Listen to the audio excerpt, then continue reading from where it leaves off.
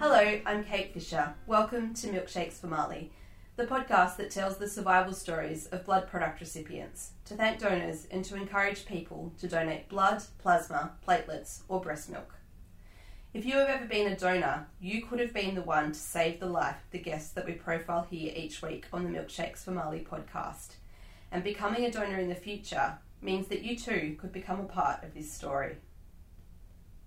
Today we interview Alanna, who was nominated by one of our listeners. She and her son TJ were involved in a horrific road crash between Canberra and the South Coast in New South Wales that left TJ with life-threatening injuries and the need for blood products. Alanna is an advocate for road safety and also encourages people to donate blood. We welcome her and her family to the Milkshakes for Marley community. So hi Alanna, thank you for joining us today and welcome to the Milkshakes for Marley podcast. Thank you, and thank you so much for having me and showing any interest in our story. I'm really grateful. Thank you. Now, you were nominated by one of our listeners from Canberra who had seen local coverage of your son's injuries following a road crash and your ongoing advocacy in road safety and blood donation. So we are so grateful to have you here on the show today, sharing your story with us. Can you tell me a little bit about what life was like for TJ in the weeks leading up to his accident? Sure. So TJ had just finished year 7. Our crash happened on the 19th of December. So he had all of December virtually off school. He was enjoying life. 2 days before the crash, we took him to Questacon. We took him to the markets and he had a photo with Santa, all those sorts of things. TJ is a really happy, energetic, full of beans child. He's played rugby league and rugby union since as long as I can remember. He plays it in and out. I'm just sitting here in the kitchen right now and there's this long sort of corridor of space. And when he was little, he used to run up and down that, being the pretend field with his football, and he'd do the sounds of the crowd cheering when he'd scored a try.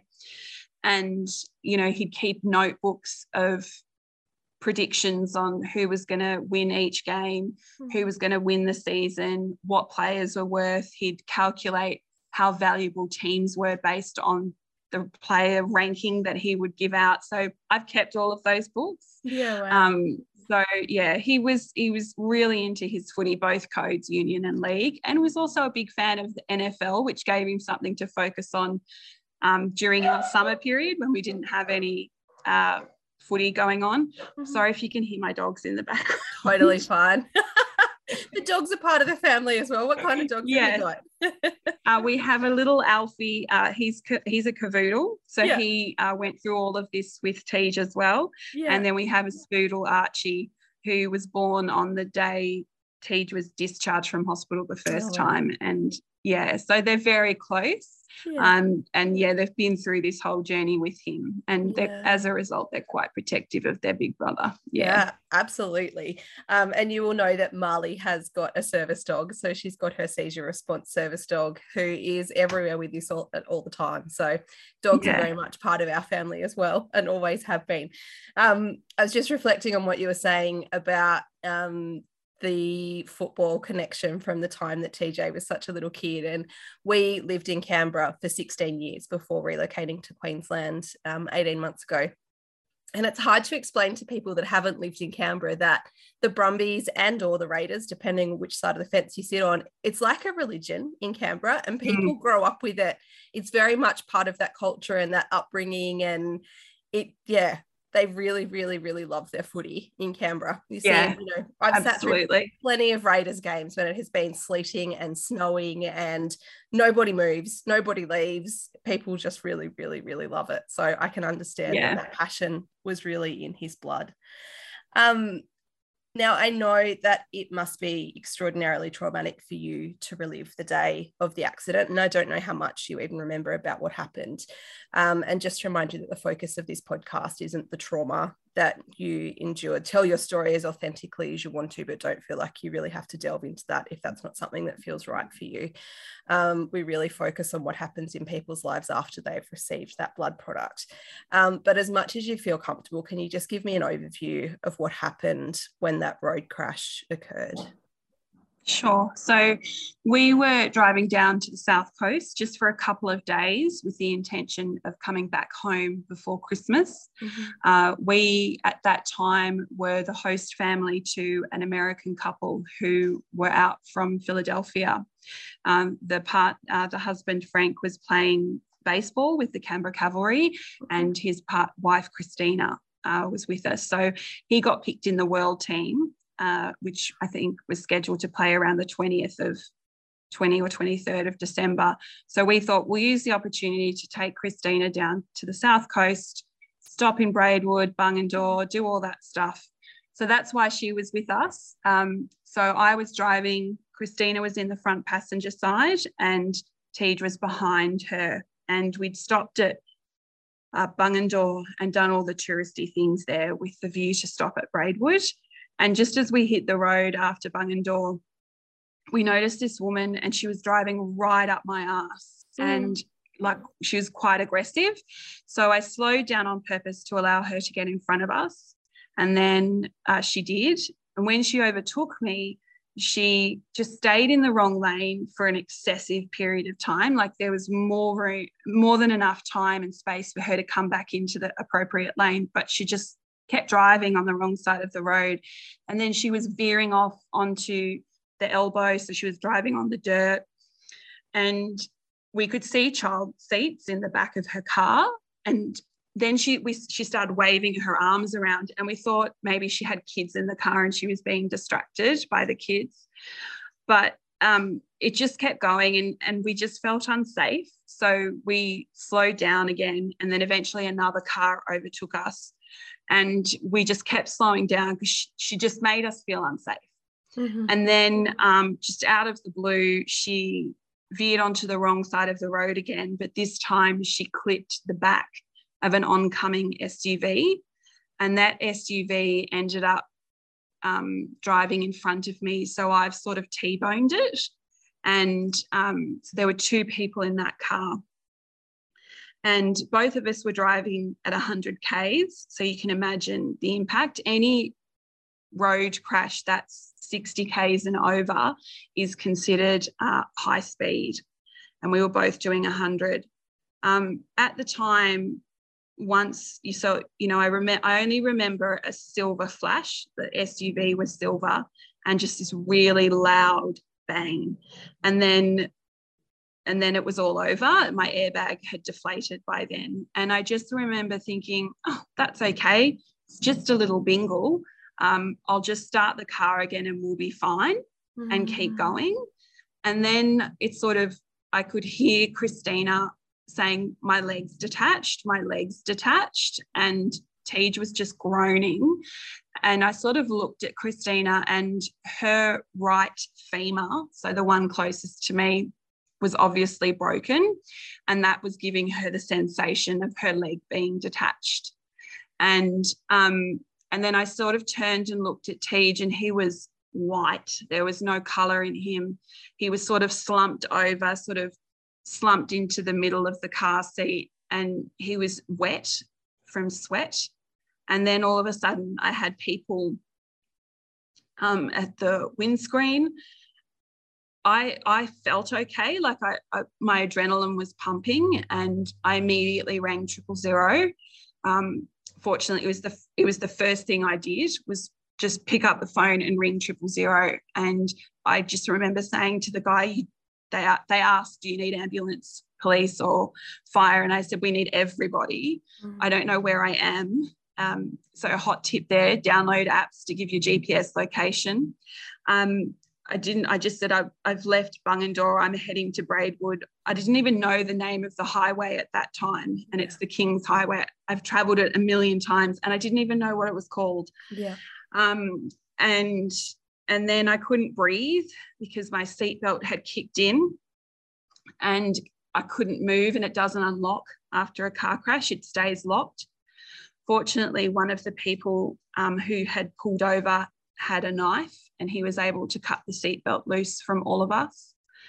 And then we had a student nurse pulled over, and all I could say was, just please stay with my son, because I can't get to him. And he couldn't talk. All he could do was really say his name. And that took a lot of energy. Eventually, the fire team, I think, showed up first, and then the paramedics. But obviously the fire team couldn't do much until the paramedics had come to make their assessment. We all got numbers, tags attached to us of our priority.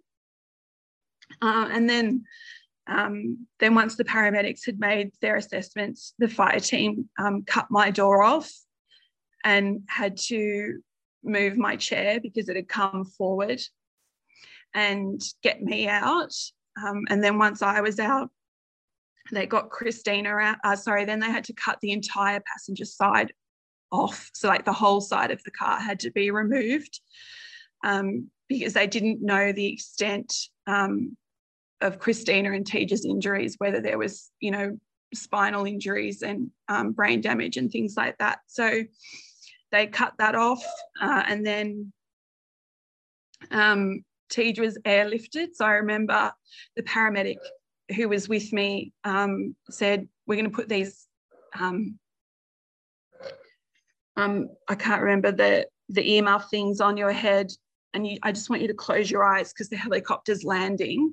And so the helicopter landed, and it felt like 2 seconds later, a surgeon, Dr. Falconer, came over to me now and said, we're taking him to Canberra Hospital now. And that's all I remember. And then my husband showed up.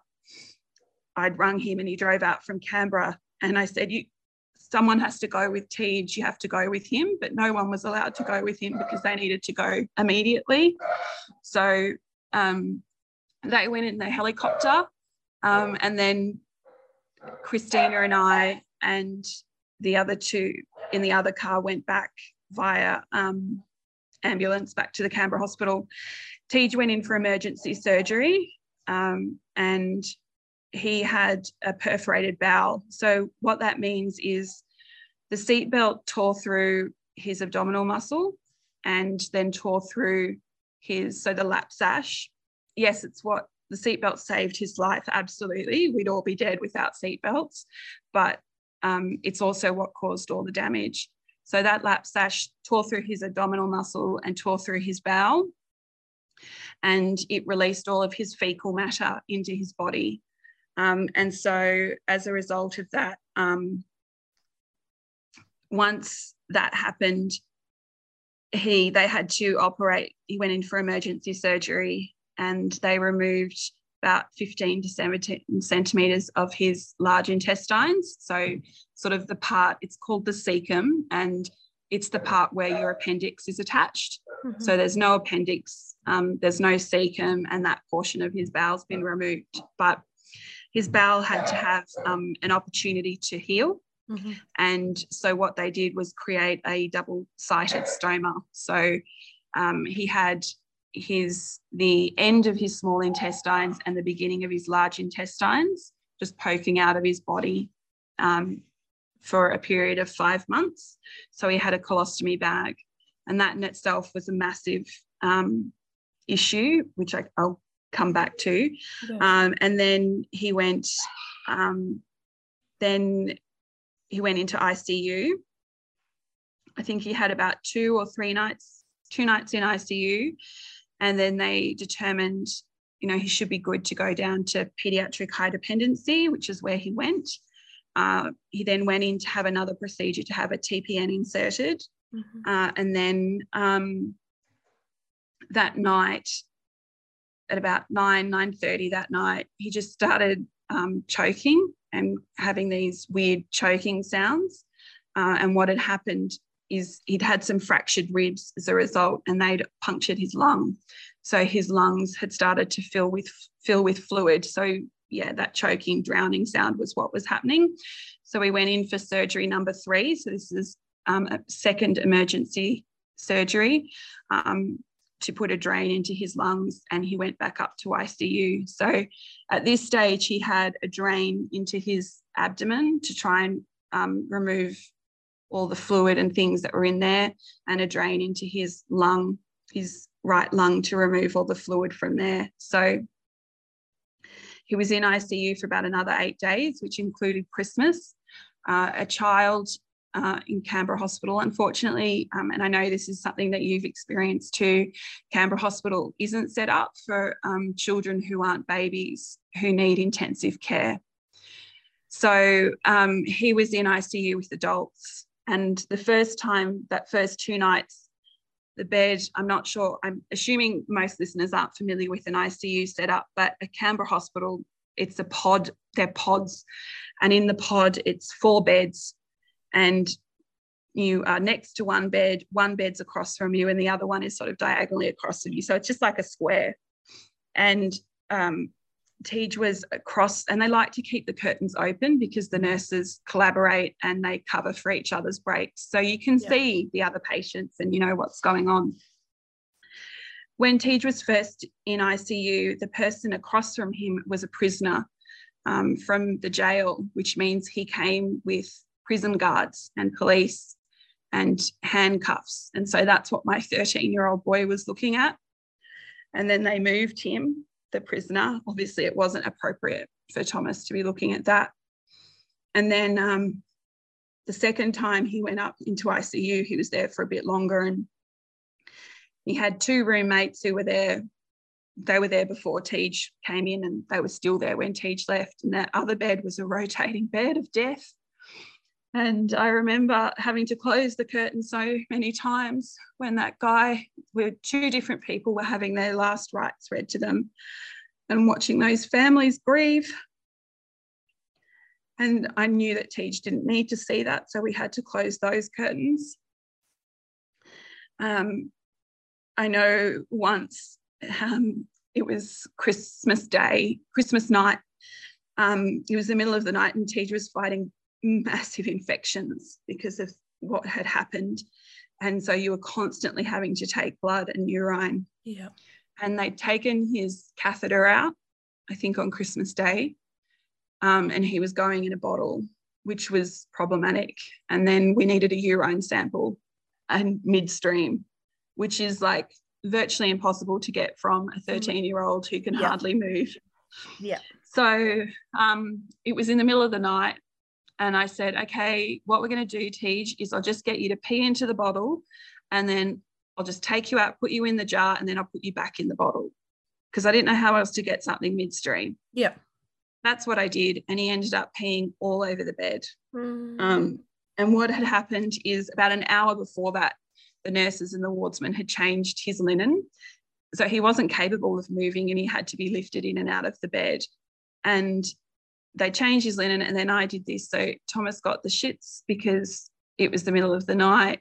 I just made him wet the bed, and everyone was going to have to come and clean his room, his linen and stuff again. And even though nobody cared, it was just something I'll never forget. 13-year-old boy's worst nightmare. Yeah. And I was so angry at myself for putting him through that. And the wardsman that night, he was so good. Yeah.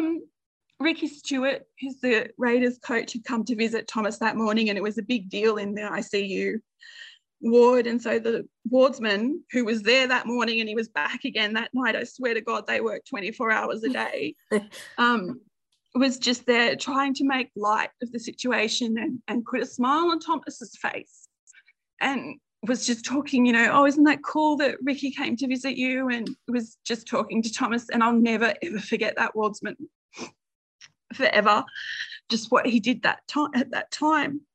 And anyway, Tej eventually went back down to pediatric high dependency, and then eventually into adolescence.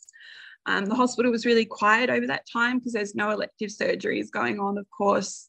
So Thomas is just such a kind person, and I consciously made the decision to engage the media, because I knew that we would have a big legal battle coming up, and I knew that Tej needed the support of the community.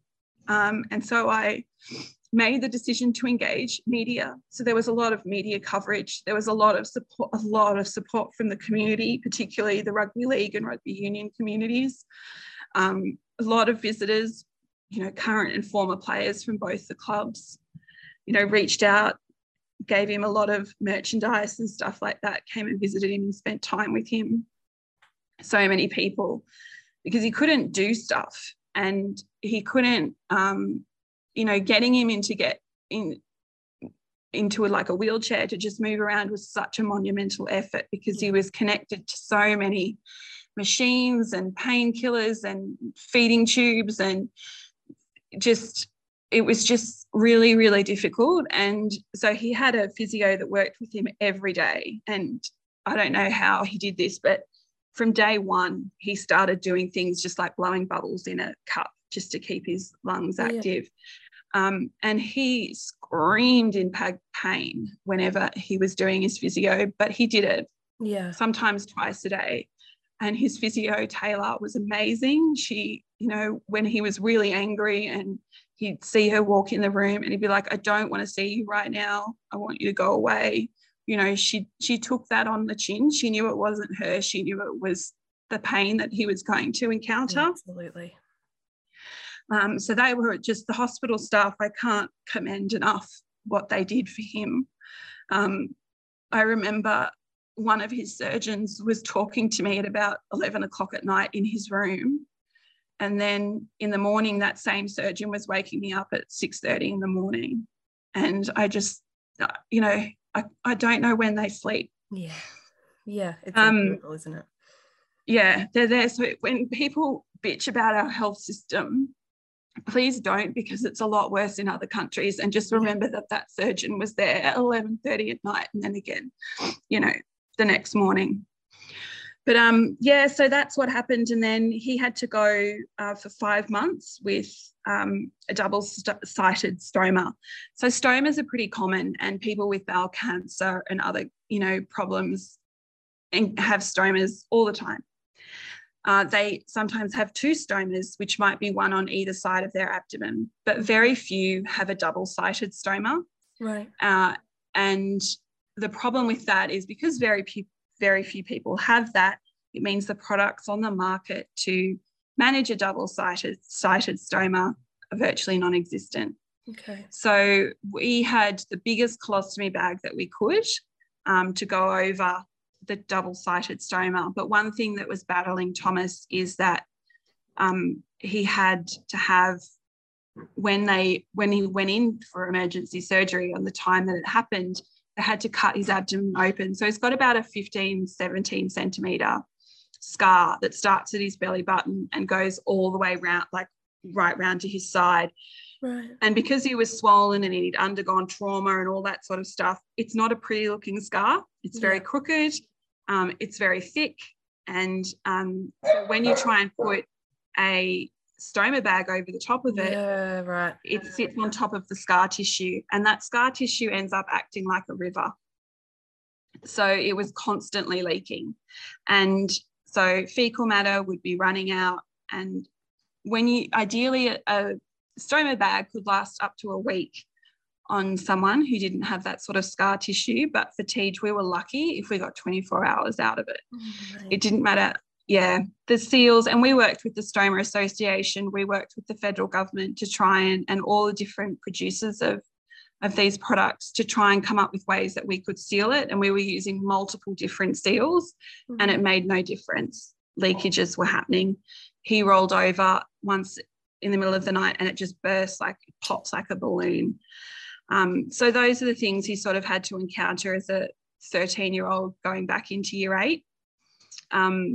So he eventually had stoma reversal surgery in May 2018. So that's about 5 months post-crash. He went in. So this is surgery number 4. And this is, they reconnected his 2 stomas and just popped them back in, and off he went. So he was in surgery for about another 2 weeks then. And then in October 2018, he woke up one morning in like really high level pain. He felt really sick. He couldn't keep anything down. He was vomiting. And by now he'd developed a pretty high pain threshold. Yeah. And for him to be saying he was in excruciating pain and requesting morphine was a really big issue. So we went into the hospital, and after some more CT scans and things, they determined that he had another blockage. So what happens with when that fecal matter was first released into his body, it causes these things called adhesions, which are like scars inside your body, and they're sticky and they grow. And really the only way to keep them at bay is to constantly move and stuff, you know, be active. But Teach found that really difficult in that first year because he was in so much pain. Yeah. So what had happened is 2 of those adhesions had wrapped themselves around his stomach. And if you imagine like a tree root wrapping itself around a sewage pipe, that's kind of what's happened. So that's why he was vomiting, because nothing was being digested because it couldn't get through. So they tried to allow it time to clear itself, and he was hooked up to a nasal gastric, so about 60 centimetres of tubing went up his nose and down into his tummy. And by this stage, he's doing that awake. He's not put under or any pain relief. And they're brutal. They're not fun. They are. No. So everyone's probably experienced a COVID test now, the nasal ones, and Thomas included. And he's had multiple of those nasal tubes put up him. And his firm belief is that the COVID tests are tiny in comparison to the feeling of those tubes going up your nose. So he had that up there, and it was working overtime, and it was pulling so much out of him, but it just couldn't clear the blockage. So on day 4, he went in for emergency surgery to have those removed. So he now has another scar up the middle of him because these adhesions were quite high. They were up near his stomach. And I remember by the time surgery had happened, he hadn't eaten. So he had surgery on the Monday, and he hadn't had anything to eat or drink since the Thursday. So by this stage, even though he was connected to fluids, he was super dehydrated. Yeah. And on the night before his surgery, he was booked in for the first thing Monday morning.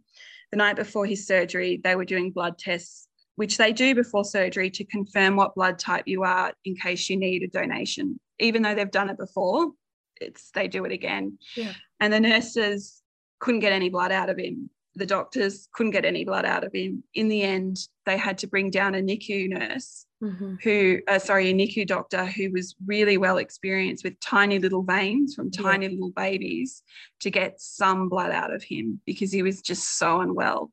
And it took hours, that process, for that blood test. But that's his last surgery. And that was October 2018. He has put in hours upon hours upon hours of rehab.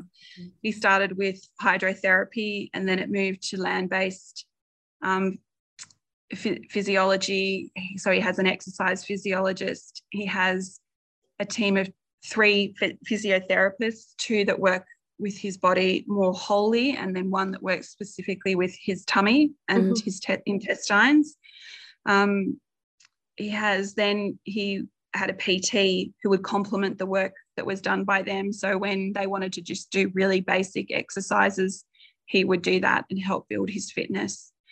And then obviously he has psychologists as well, and a pediatrician, and then all of his surgeons and nurses, and his GP, who kind of keeps an overview of everything. I don't know how he does it, but he does. And so 2018, that was Teja's year 8. So he barely went to school. He went for the purposes of socialisation and stuff like that. Then year 9 was 2019. He went part-time, and he tried to play rugby league. He was so unfit. It's taken him almost 4 years to regain his fitness.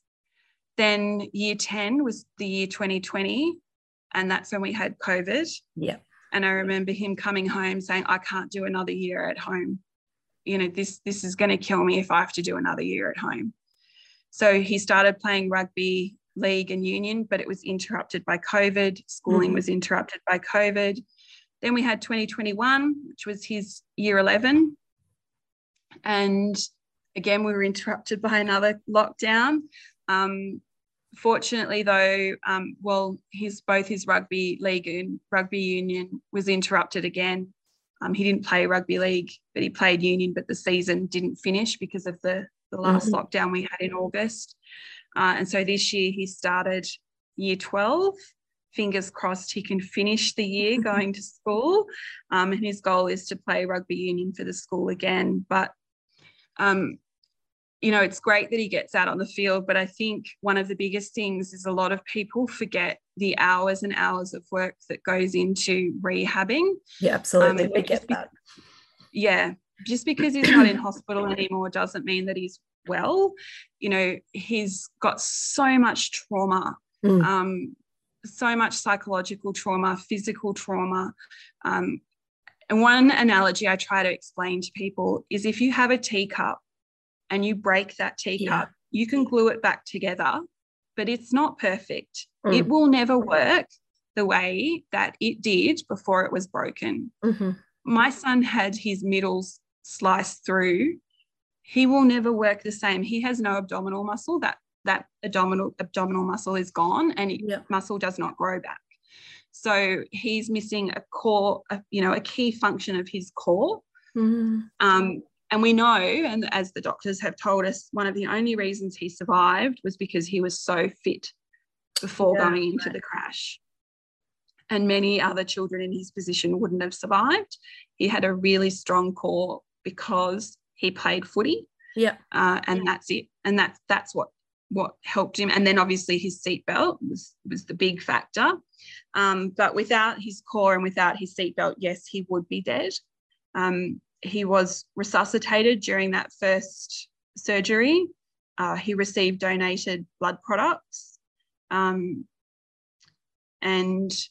since then, we've started donating blood products, but it can be really hard for me. If I'm not traveling so well, then I can't donate, because going into that space can be really triggering.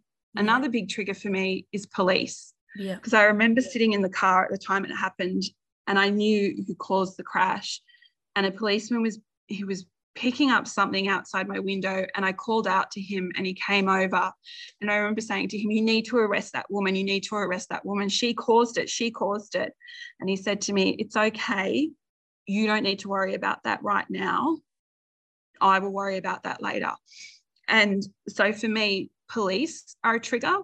And I remember walking into the blood donor in Garran, and I walked in, and I think it was one of the police days where they were all going in to donate. So there was about 5 or 6 of them.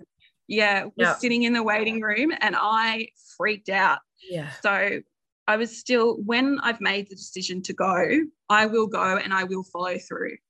And for me, I have low iron, so I have to take iron supplements to get me over the line. And then I have terrible blood flow, and I can only donate plasma out of one arm. I can donate blood out of either, but I have to have my arms and my shoulders and my whole body warmed up before they can get in there. And then once they get in there, I basically just run on the spot while I'm sitting in the chair to keep my blood flow going. I can't be still, because then the machine just stops. So, and then I know once I went in there, and he's got a bit of trauma from Thomas, but that's okay. I've noticed when the pitch in your voice is changing when you're talking about something, I've been able to hear the dogs in the background. They're totally reacting to you. It's a beautiful thing. People don't give dogs enough credit for this. Just to comment on how difficult it is for you to give blood at times, what makes me so angry about that is that there is 13 million people in Australia that are eligible to give blood, and less than 500,000 people do give blood. And if we had more people going and giving it blood that were eligible to do it, then maybe you wouldn't have to put yourself through that all the time. You know, I hear the story similar to your story, stories like this all the time of people that have been through such traumatic things and pushed through PTSD to get into blood donor centers, or, you know, taking iron supplements so that they've got enough iron to be able to donate, because there's critical blood shortages all the time. And, you know, the people that donate have to keep going back in there. And yet there's the other, you know, 12.5 million people that don't donate, and either them or someone that they love is going to need blood products, you know, in their lifetime. So it just blows my mind. So that's part of the reason that we've made this podcast, is to tell these stories so that people understand the broad range of people that need blood products. Also, going back to how unwell TJ was, you had been through a massive car accident as well. As a mum, I know the answer to the question, but how do you pick yourself up and become TJ's carer after being through something so traumatic yourself? You just got to do it. You know, I remember arguing with the insurance company saying, I need help. I can't do this by myself. I need, you know, when we were initially, obviously, when we first came home, it was all me, and Tej wouldn't let it be any other way. Anyway, and I was having to take sick leave. I was, you know, anxious. How much sick leave do I have left? All, you know, all that sort of stuff. And my doctor was able, you know, I was able to get my own sick leave for my own recovery period, but the insurance didn't cover sick leave for me in a carer's role. And I said, well, I don't, you know, I'm not asking you to pay me at my current salary, pay me at minimum wage. Happy to be paid at minimum wage. Just give me something that, you know, so I can take more time.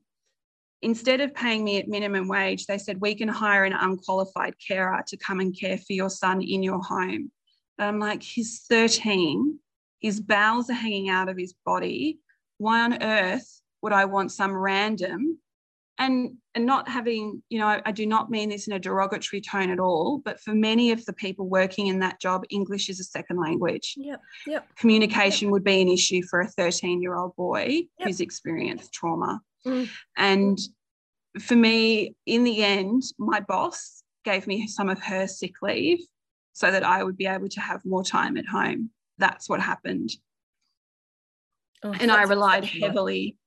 Sorry? That's exceptional that someone would do that for you. I know. And that's one of the other messages that we try to get through in the podcast as well, is that people talk about special needs children, and it's rare that people look at illness, disability, injury as families with additional needs. And that's what it really is, because this has had an impact not just on TJ and everything that's going to happen with his life, but it's had an impact on your whole family, you know, socially, financially, economically, the career opportunities that you've probably missed out on, you know, as a result of all of this, the impact on your mental health, and so much. It hasn't just been about just his injuries and his accident and him needing that additional care. It has that impact not just on your immediate family, but all the people that love you in your community as well. It's so far reaching. And the person that caused your accident, like the wave that goes from that moment in time,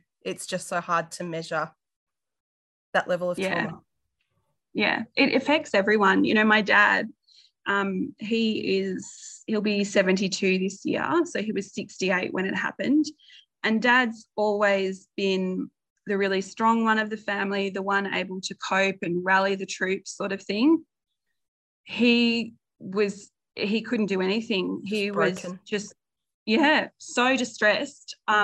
We had to, my brother, he came into hospital, and he had to sort of take charge, which was well out of his comfort zone. My husband just spent his time running between, you know, Tej and me, because I'd been admitted as well. It's aged my dad. My dad has heart problems now, and while no medical professional will ever say the two are linked, of course they're linked. Extreme stress is not good for your health outcomes. So much of the things that my parents wanted to do in their retirement, it's been taken off them now, because I've needed them to be here to support us and help get Tej to medical appointments, because he was doing, at the peak, he was doing 8 to 10 medical appointments a week. Yeah. And I can't do all of that myself. I can't, my brain can't, not just alone. the mental load. Yeah. Yeah. Yeah. And I relied on my dad to take on some of that and to, I mean, he even still now makes appointments. Be like, Dad, I know, you know, I'll think of it in the middle of the night. Oh, we've got to go and see this person. So I'll text him. And then in the morning he gets up and he makes the appointment. And then that's he will either amazing. go and, yeah, you know, so he does that sort of stuff. And it just the impact it's had on my family. Like Thomas's little cousins, who are just, they're 9 and 7 now, but they were obviously much younger when it happened. And even now, you know, you can put them in the car, and my niece, she's very assertive, but she will call the lady who did it, the woman who did it, a big poo-poo head.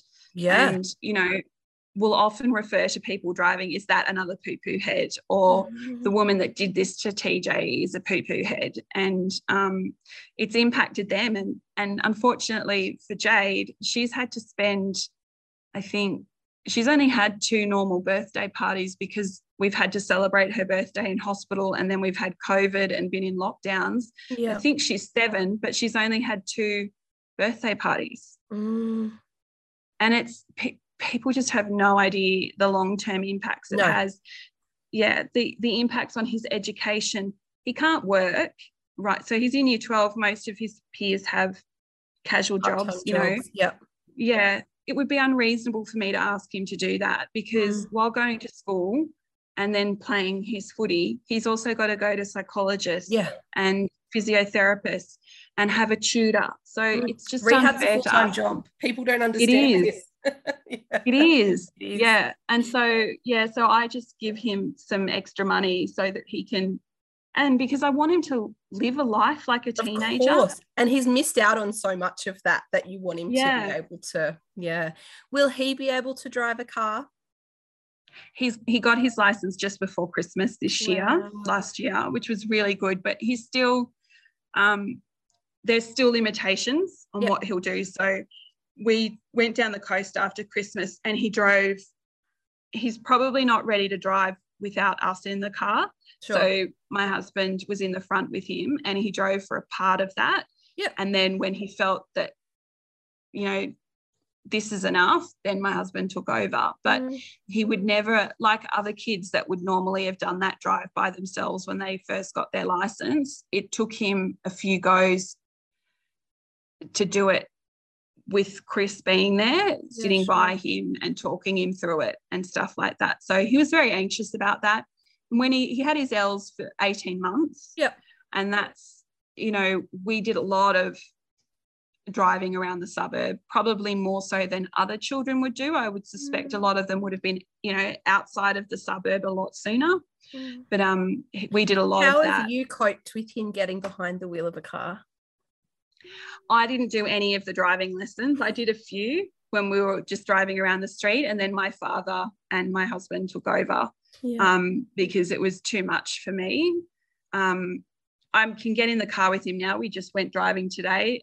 Unfortunately, I am a little bit of a backseat driver with him. So I try not to get in the car with him too much because there's no need for me to be a backseat driver, but I'm just more anxious about it. It's all of the feelings culminating together of everything that you guys have been through. I'm going to read you back something that you have written. And I think this perfectly puts into words just a summary of what you guys have been through. So you've previously said, the physical and psychological trauma hasn't stopped. My son was 13 at the time, and he has spent the last 4 years recovering from 5 surgeries in physio, hydrotherapy, and countless hours in the gym. He is still working to recover everything that was taken away from him. He was a promising footballer at the time, and it was taken away from him. Now, the research tells us that there are 5 main causes of injuries on our roads, and they're driver distraction, for example, mobile phones, driver fatigue, drivers being under the influence, drivers speeding, and not wearing seatbelts. A lot of our listeners of this podcast listen while they're driving. What message would you like to give to any person that gets behind the wheel of a car? this is the message. I work closely with Canberra Health Services to deliver education sessions to 16-year-old students about risk-taking behaviour. And one of the things that I always end the session with saying is, if you want to drink to excess, or if you want to use illicit substances, that's an issue for you, and that's your right. Do whatever you want, but you have absolutely no right to get behind the wheel while you're under the influence. So the day that the crash occurred, you had so much taken from you as a family, and TJ had so much taken from him. But can you put into words the gift that Australian blood donors gave in keeping him alive with the blood products that were used to keep him alive after the accident? Well, he wouldn't be alive. Yeah. And that's, I think, you know, there's a few things. The helicopter, he wouldn't have survived the ambulance ride. So having access to the helicopter, having access to that fire team almost immediately to cut him out of the car, and that surgeon, the retrieval surgeon, and then the trauma team that worked on him, and the blood products and the ability to resuscitate him when he needed that. They all work together. Yeah. And also the one thing we can't forget, I think, is the seatbelt. Yeah. We took Thomas back after he got out of hospital. He asked to go back to the scene. And we took him back, and there was little bits of medical waste still there, which he recognised and he could label, because he's pretty, you know how kids that spend a lot of time in hospital can, you know, they can tell you what everything's called and they can read their monitors, and I still can't read the monitors, but he can. So there's that, and he found some of that medical waste, and he also found the buckle of his seatbelt from when it had been cut off. So we have that. Wow. But yeah, it's that sort of stuff, and it's just funny. There's so many things that have contributed to his life, and a lot of it is, you know, modernized technology and things like that. But yet the simple gift of giving blood is something that is so simple and so quick and easy to do, but without it, it can make, it is life, you know, it's the difference between life and death. Yeah. Yeah. Really. And I think it's really important that people understand, because they see on the news how much road trauma we have.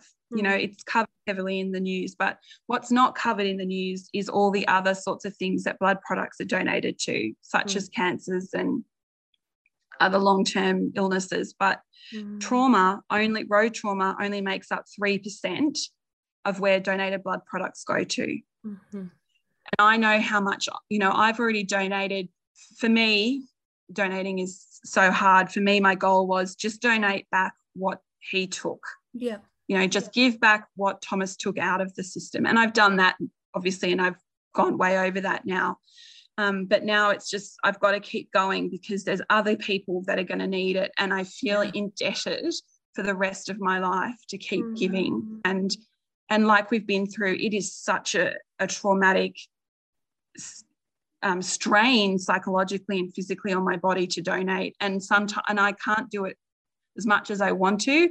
And then once I get in there, when they measure your heart rate and all of that stuff, and the team are pretty good with me now, but if I'm verging on not being okay to donate, they know, just let me sit for a few minutes and let's do that test again, because it's going to be a bigger shit show if you don't let it donate, because I will just have a meltdown.